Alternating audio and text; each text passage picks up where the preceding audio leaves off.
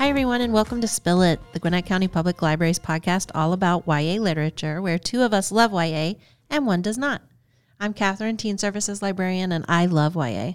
I am Patty, Youth Services Manager, and I also love YA. And I'm Sarah, Youth Services Specialist, and I love talking with you guys about YA, even if I don't necessarily like reading it. Okay, that's a step up, right? I guess. I mean, it's better than nothing. I think she secretly likes reading it. No. Well, let's tell everyone what we're reading right now. I'll go ahead and start. And I just started listening to The Witchery by S. Isabel. And as you can guess, it is about witches. The publisher's blurb for this one is very short, so I'm just going to go ahead and read that. Logan came to Mesmort's Coven Academy in Halesford, Florida, to learn to control her powers, but she soon learned she has a role to play in the ancient curse of the Hellmouth, whatever the cost to herself and her new friends. I'm not even a third of the way through this one so far, but it's pretty good. I'm liking the characters, and it kind of has a hocus pocus vibe to it, with the ancient curse on the town being brought about by a trio of sisters. Ooh, is the Hellmouth any relation to the Buffy Hellmouth, or is it a different Hellmouth? I don't know, because I have not encountered a Hellmouth yet. There are like cursed wolves that like attack. There's like a haunting that occurs once a year after Halloween.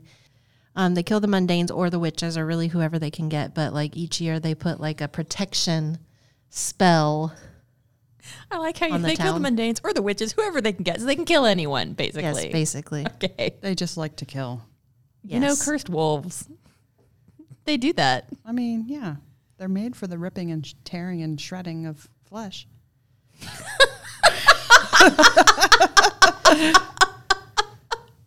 thought that was obvious. I don't know. Only the cursed ones, not the non-cursed ones. Right. Okay. I was like, actually, that sounds really good, but continuing the spooky Halloween-y sort of vibes.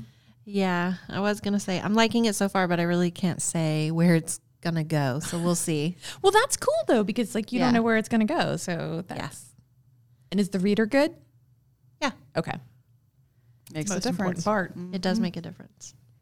What are you reading, Sarah? I'm reading one that's a little bit older. It's called Evil Librarian. Are you taking notes? Yeah, it struck a personal chord. It's by Michelle Knudsen, and this is about a girl named Cynthia, and her high school gets a new librarian. Around here, they're media specialists, but there, I guess they're still librarians. And her best friend Annie, completely gets a crush on this guy, Mr. Gabriel. But ooh, it's a boy librarian. Yes, but Sin, as she's called, cannot understand why Annie's so enraptured with him. And then she starts to notice Annie's just really acting weird, and other people in the school are acting weird. And she thinks that Mr. Gabriel may not be what he seems. And in fact, he is not. So a librarian? He is a librarian. He's just librarian. also evil. He's also a demon. So... Nobody says that demons can't also go to library school. I mean, we may have some on staff. I'm just saying. But at any rate, she's trying to decide how she deals with her friendship with Annie, and what do you do about it when there's a demon in your school, and balancing that with her crush on Ryan. That's a very important part. Right. And working on the set for the school play, Sweeney Todd. She has to build the barber chair that like tips people. Oh, that's awesome. Right. So there's a lot on her plate. What about you, Patty? What are you reading? I am also keeping the spooky vibes going. I'm reading The Screaming Staircase. It's Lockwood and Company #1 by Jonathan Stroud. This is a reread for me. I was looking for something sort of spooky, but not too spooky. And this series is absolutely perfect for that. And I was like, well, I'm going to start with #1. I'm going to just sort of read the publisher's description. When the dead come back to haunt the living, Lockwood and Company step in. For more than 50 years, the country has been affected by a horrifying epidemic of ghosts. A number of psychic investigation agencies have sprung up to destroy the dangerous apparitions. Lucy Carlyle, a talented young agent, arrives in London hoping for a notable career. Instead, she finds herself joining the smallest, most ramshackle agency in the city, run by the charismatic Anthony Lockwood. When one of their cases goes horribly wrong, Lockwood and Company have one last chance of redemption. Unfortunately, this involves spending the night in one of the most haunted houses in England and trying to escape alive. Set in a city stalked by specters, The Screaming Staircase is the first in a chilling new series full of suspense, humor, and truly terrifying ghosts. Your nights will never be the same again. And I love it. It's a super interesting premise. The world building's really cool because ghosts, if they touch you, they can kill you. Anyone. But only kids and teens up to like about 16, 17 can see them. And then you lose the ability to see them. And I was like, oh, okay, that's creepy as an adult. And like iron sort of keeps them away. And so it's like, because this is happening, how the world has like changed to deal with this thing of ghosts. And I really enjoy it. It's a super interesting book. Highly recommend. Cool. So what are we talking about today? Well, in the last episode, instead of assigning one book for us all to read, we've each read some titles to celebrate Native American Heritage Month. Woo! I've read a couple, so I'll go ahead and start with one. My first one is Strangers by David Robertson. It's book one of the Reckoner novels, and I would say these are mysteries rooted in indigenous folklore with some supernatural thrown in. I've only read book one, and up until the very end, I didn't even realize it was a series, but it sets up for book two at the very end, so I was surprised. I don't want to spoil any of the plot here. It's a Cree story, and it's another book, I guess, which is a little similar to Ghost Tracks in that you start out knowing very little, and the story slowly unravels, giving you little pieces of knowledge and backstory. You know that the main character, Cole Harper, experienced a tragic event 10 years prior when he was 7 years old. He lost both of his parents and most of his classmates in a fire, and he saved 2 of his best friends from the fire.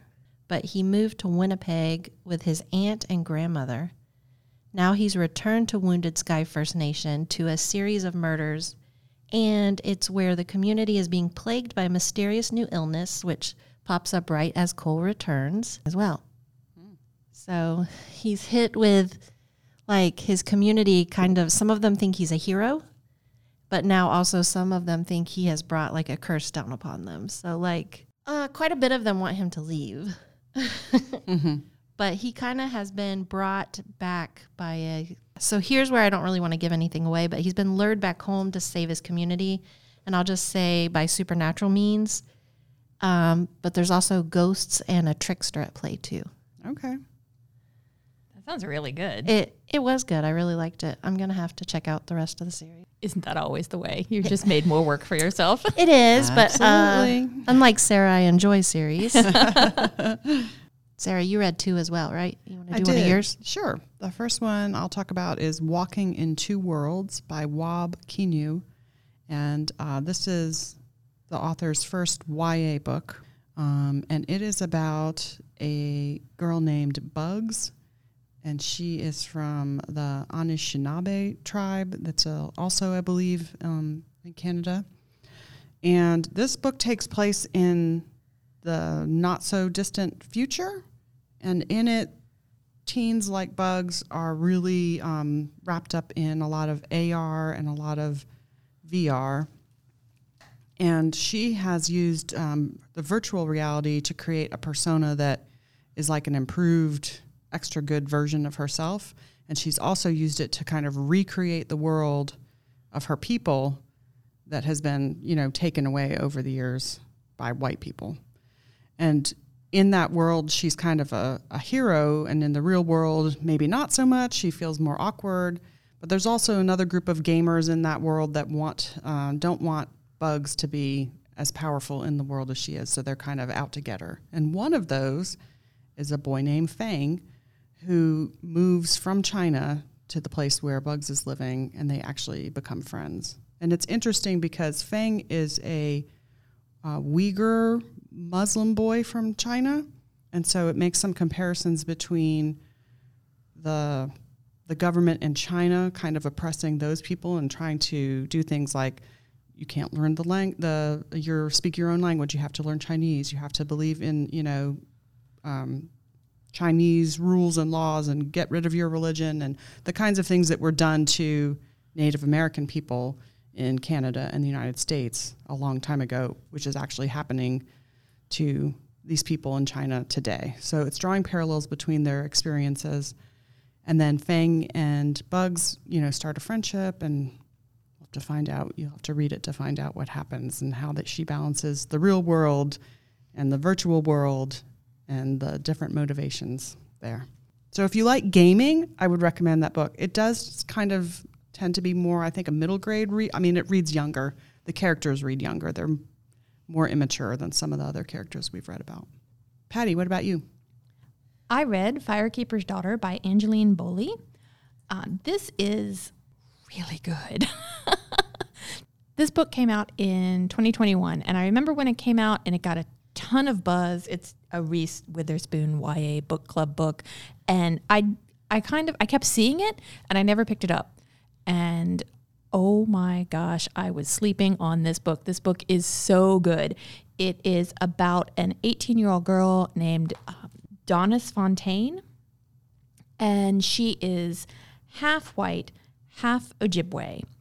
And the book starts out as very just kind of like sort of contemporary slice of life. We're learning about hers until she witnesses a murder, and she ends up becoming a confidential informant, helping the FBI in this investigation into meth and her community. And there is a ton of just really, it's just a great story. It like kept me on the edge of my seat, and I kind of thought I knew who was going to be the bad guy, but I wasn't sure, and then I was wrong.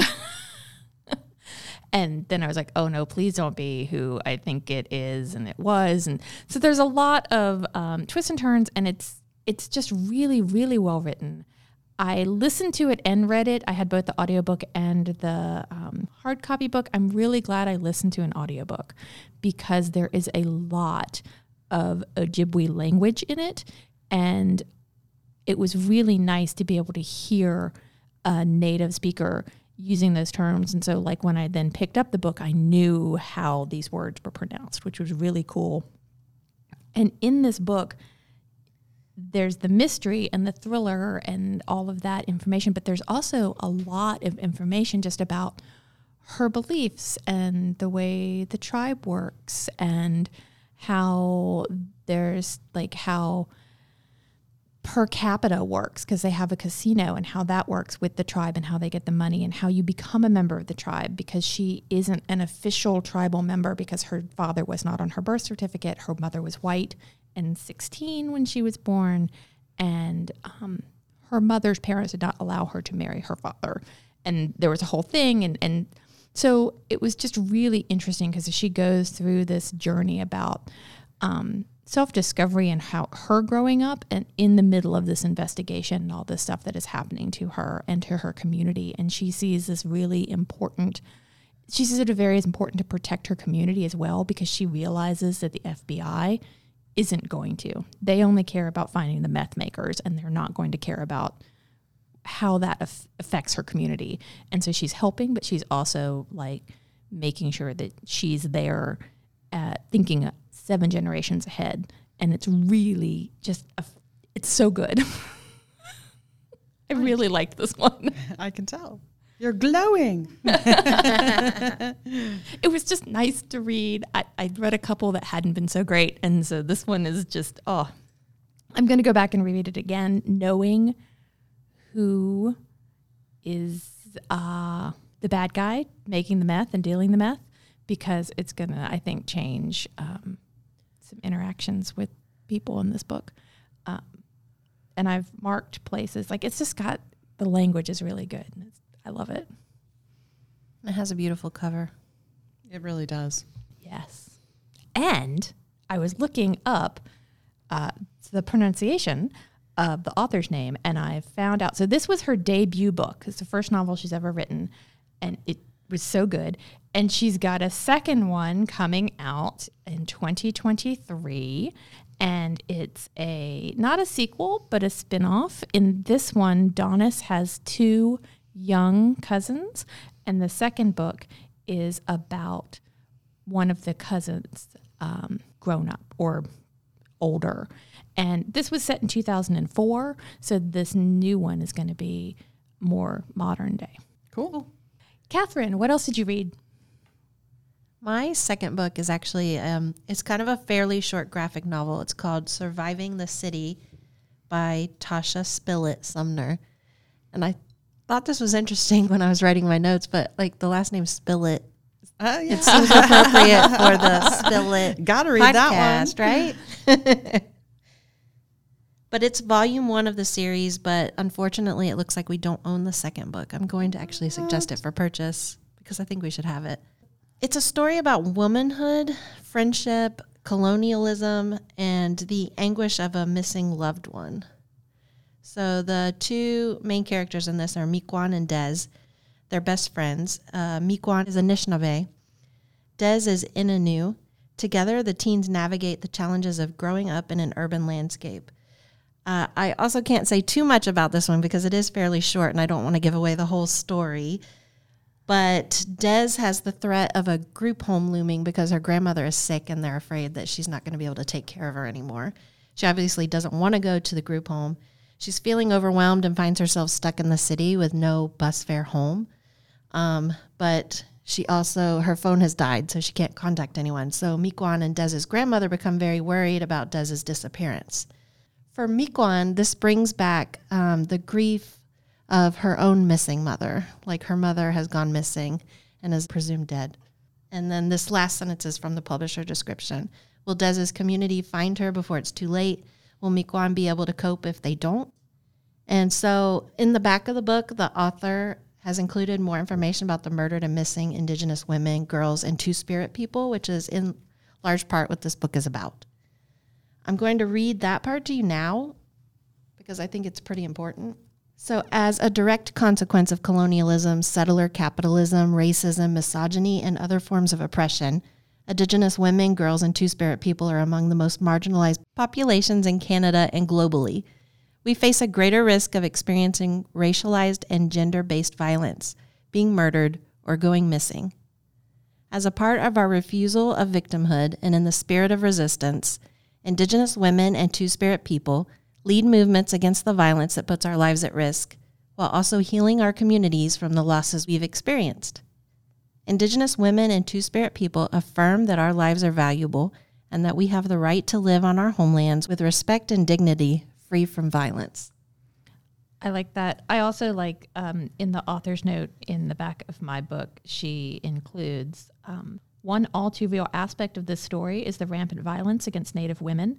More than 4 in 5, 84% of Native women have experienced violence in their lifetime, and more than half, 56%, have experienced sexual violence.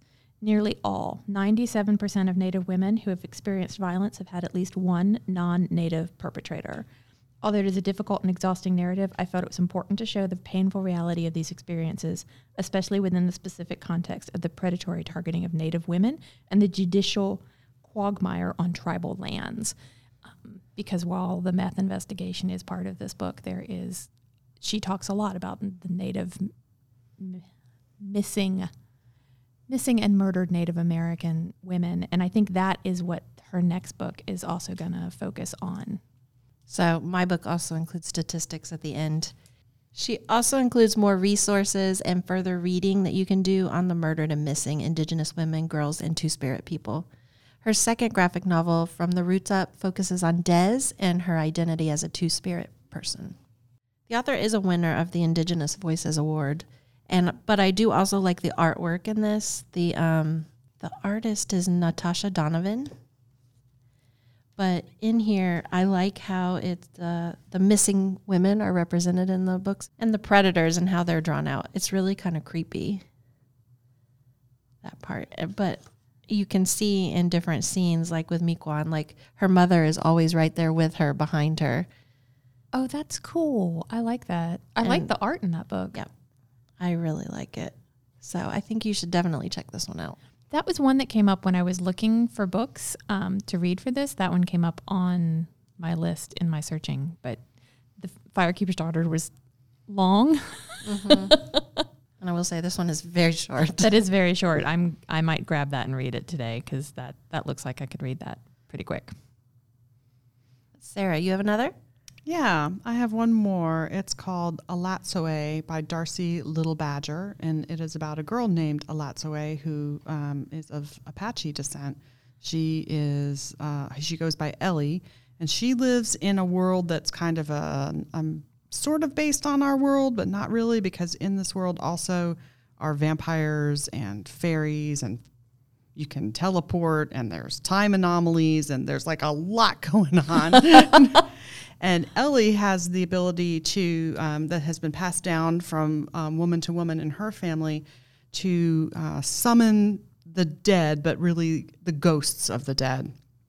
But it's a really dangerous ability to have.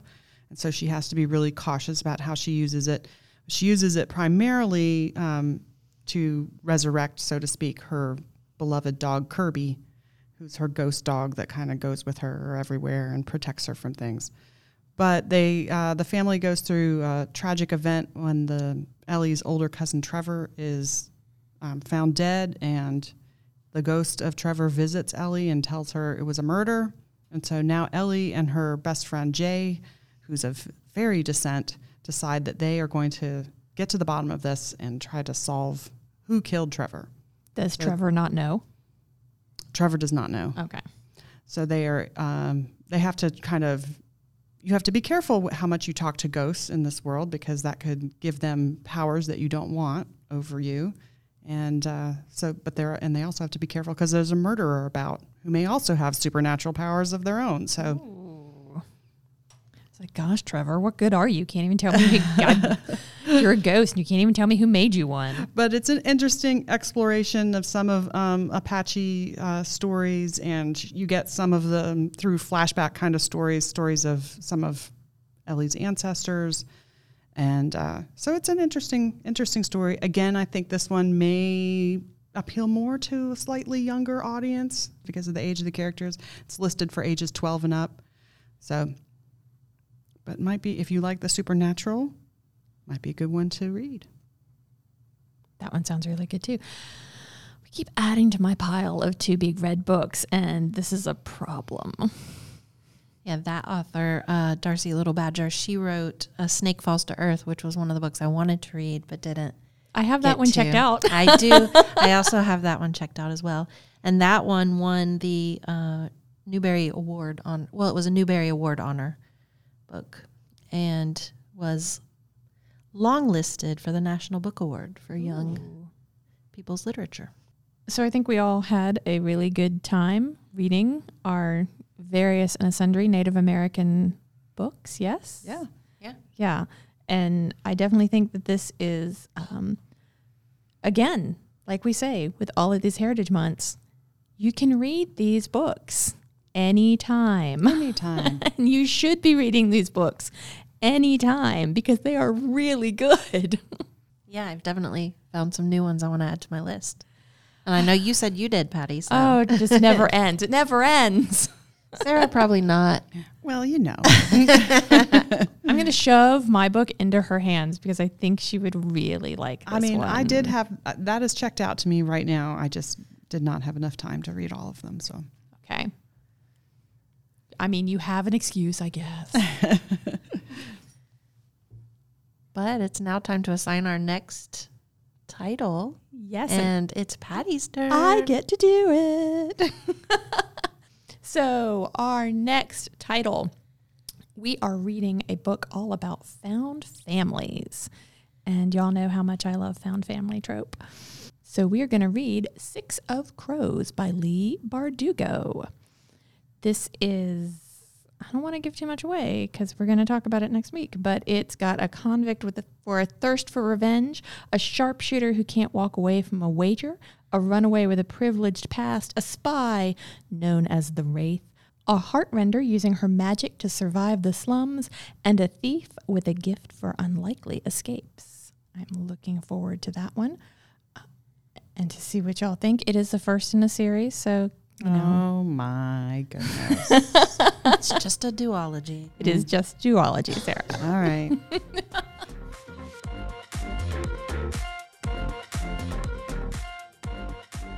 This has been another episode of Spill Lit by the Gwinnett County Public Library. I'm Patty, I'm Catherine. And I'm Sarah. and we want you to join us next time as we spill the tea on Found Family with 6 of Crows. Remember to like, review, and subscribe, and until next time, keep reading.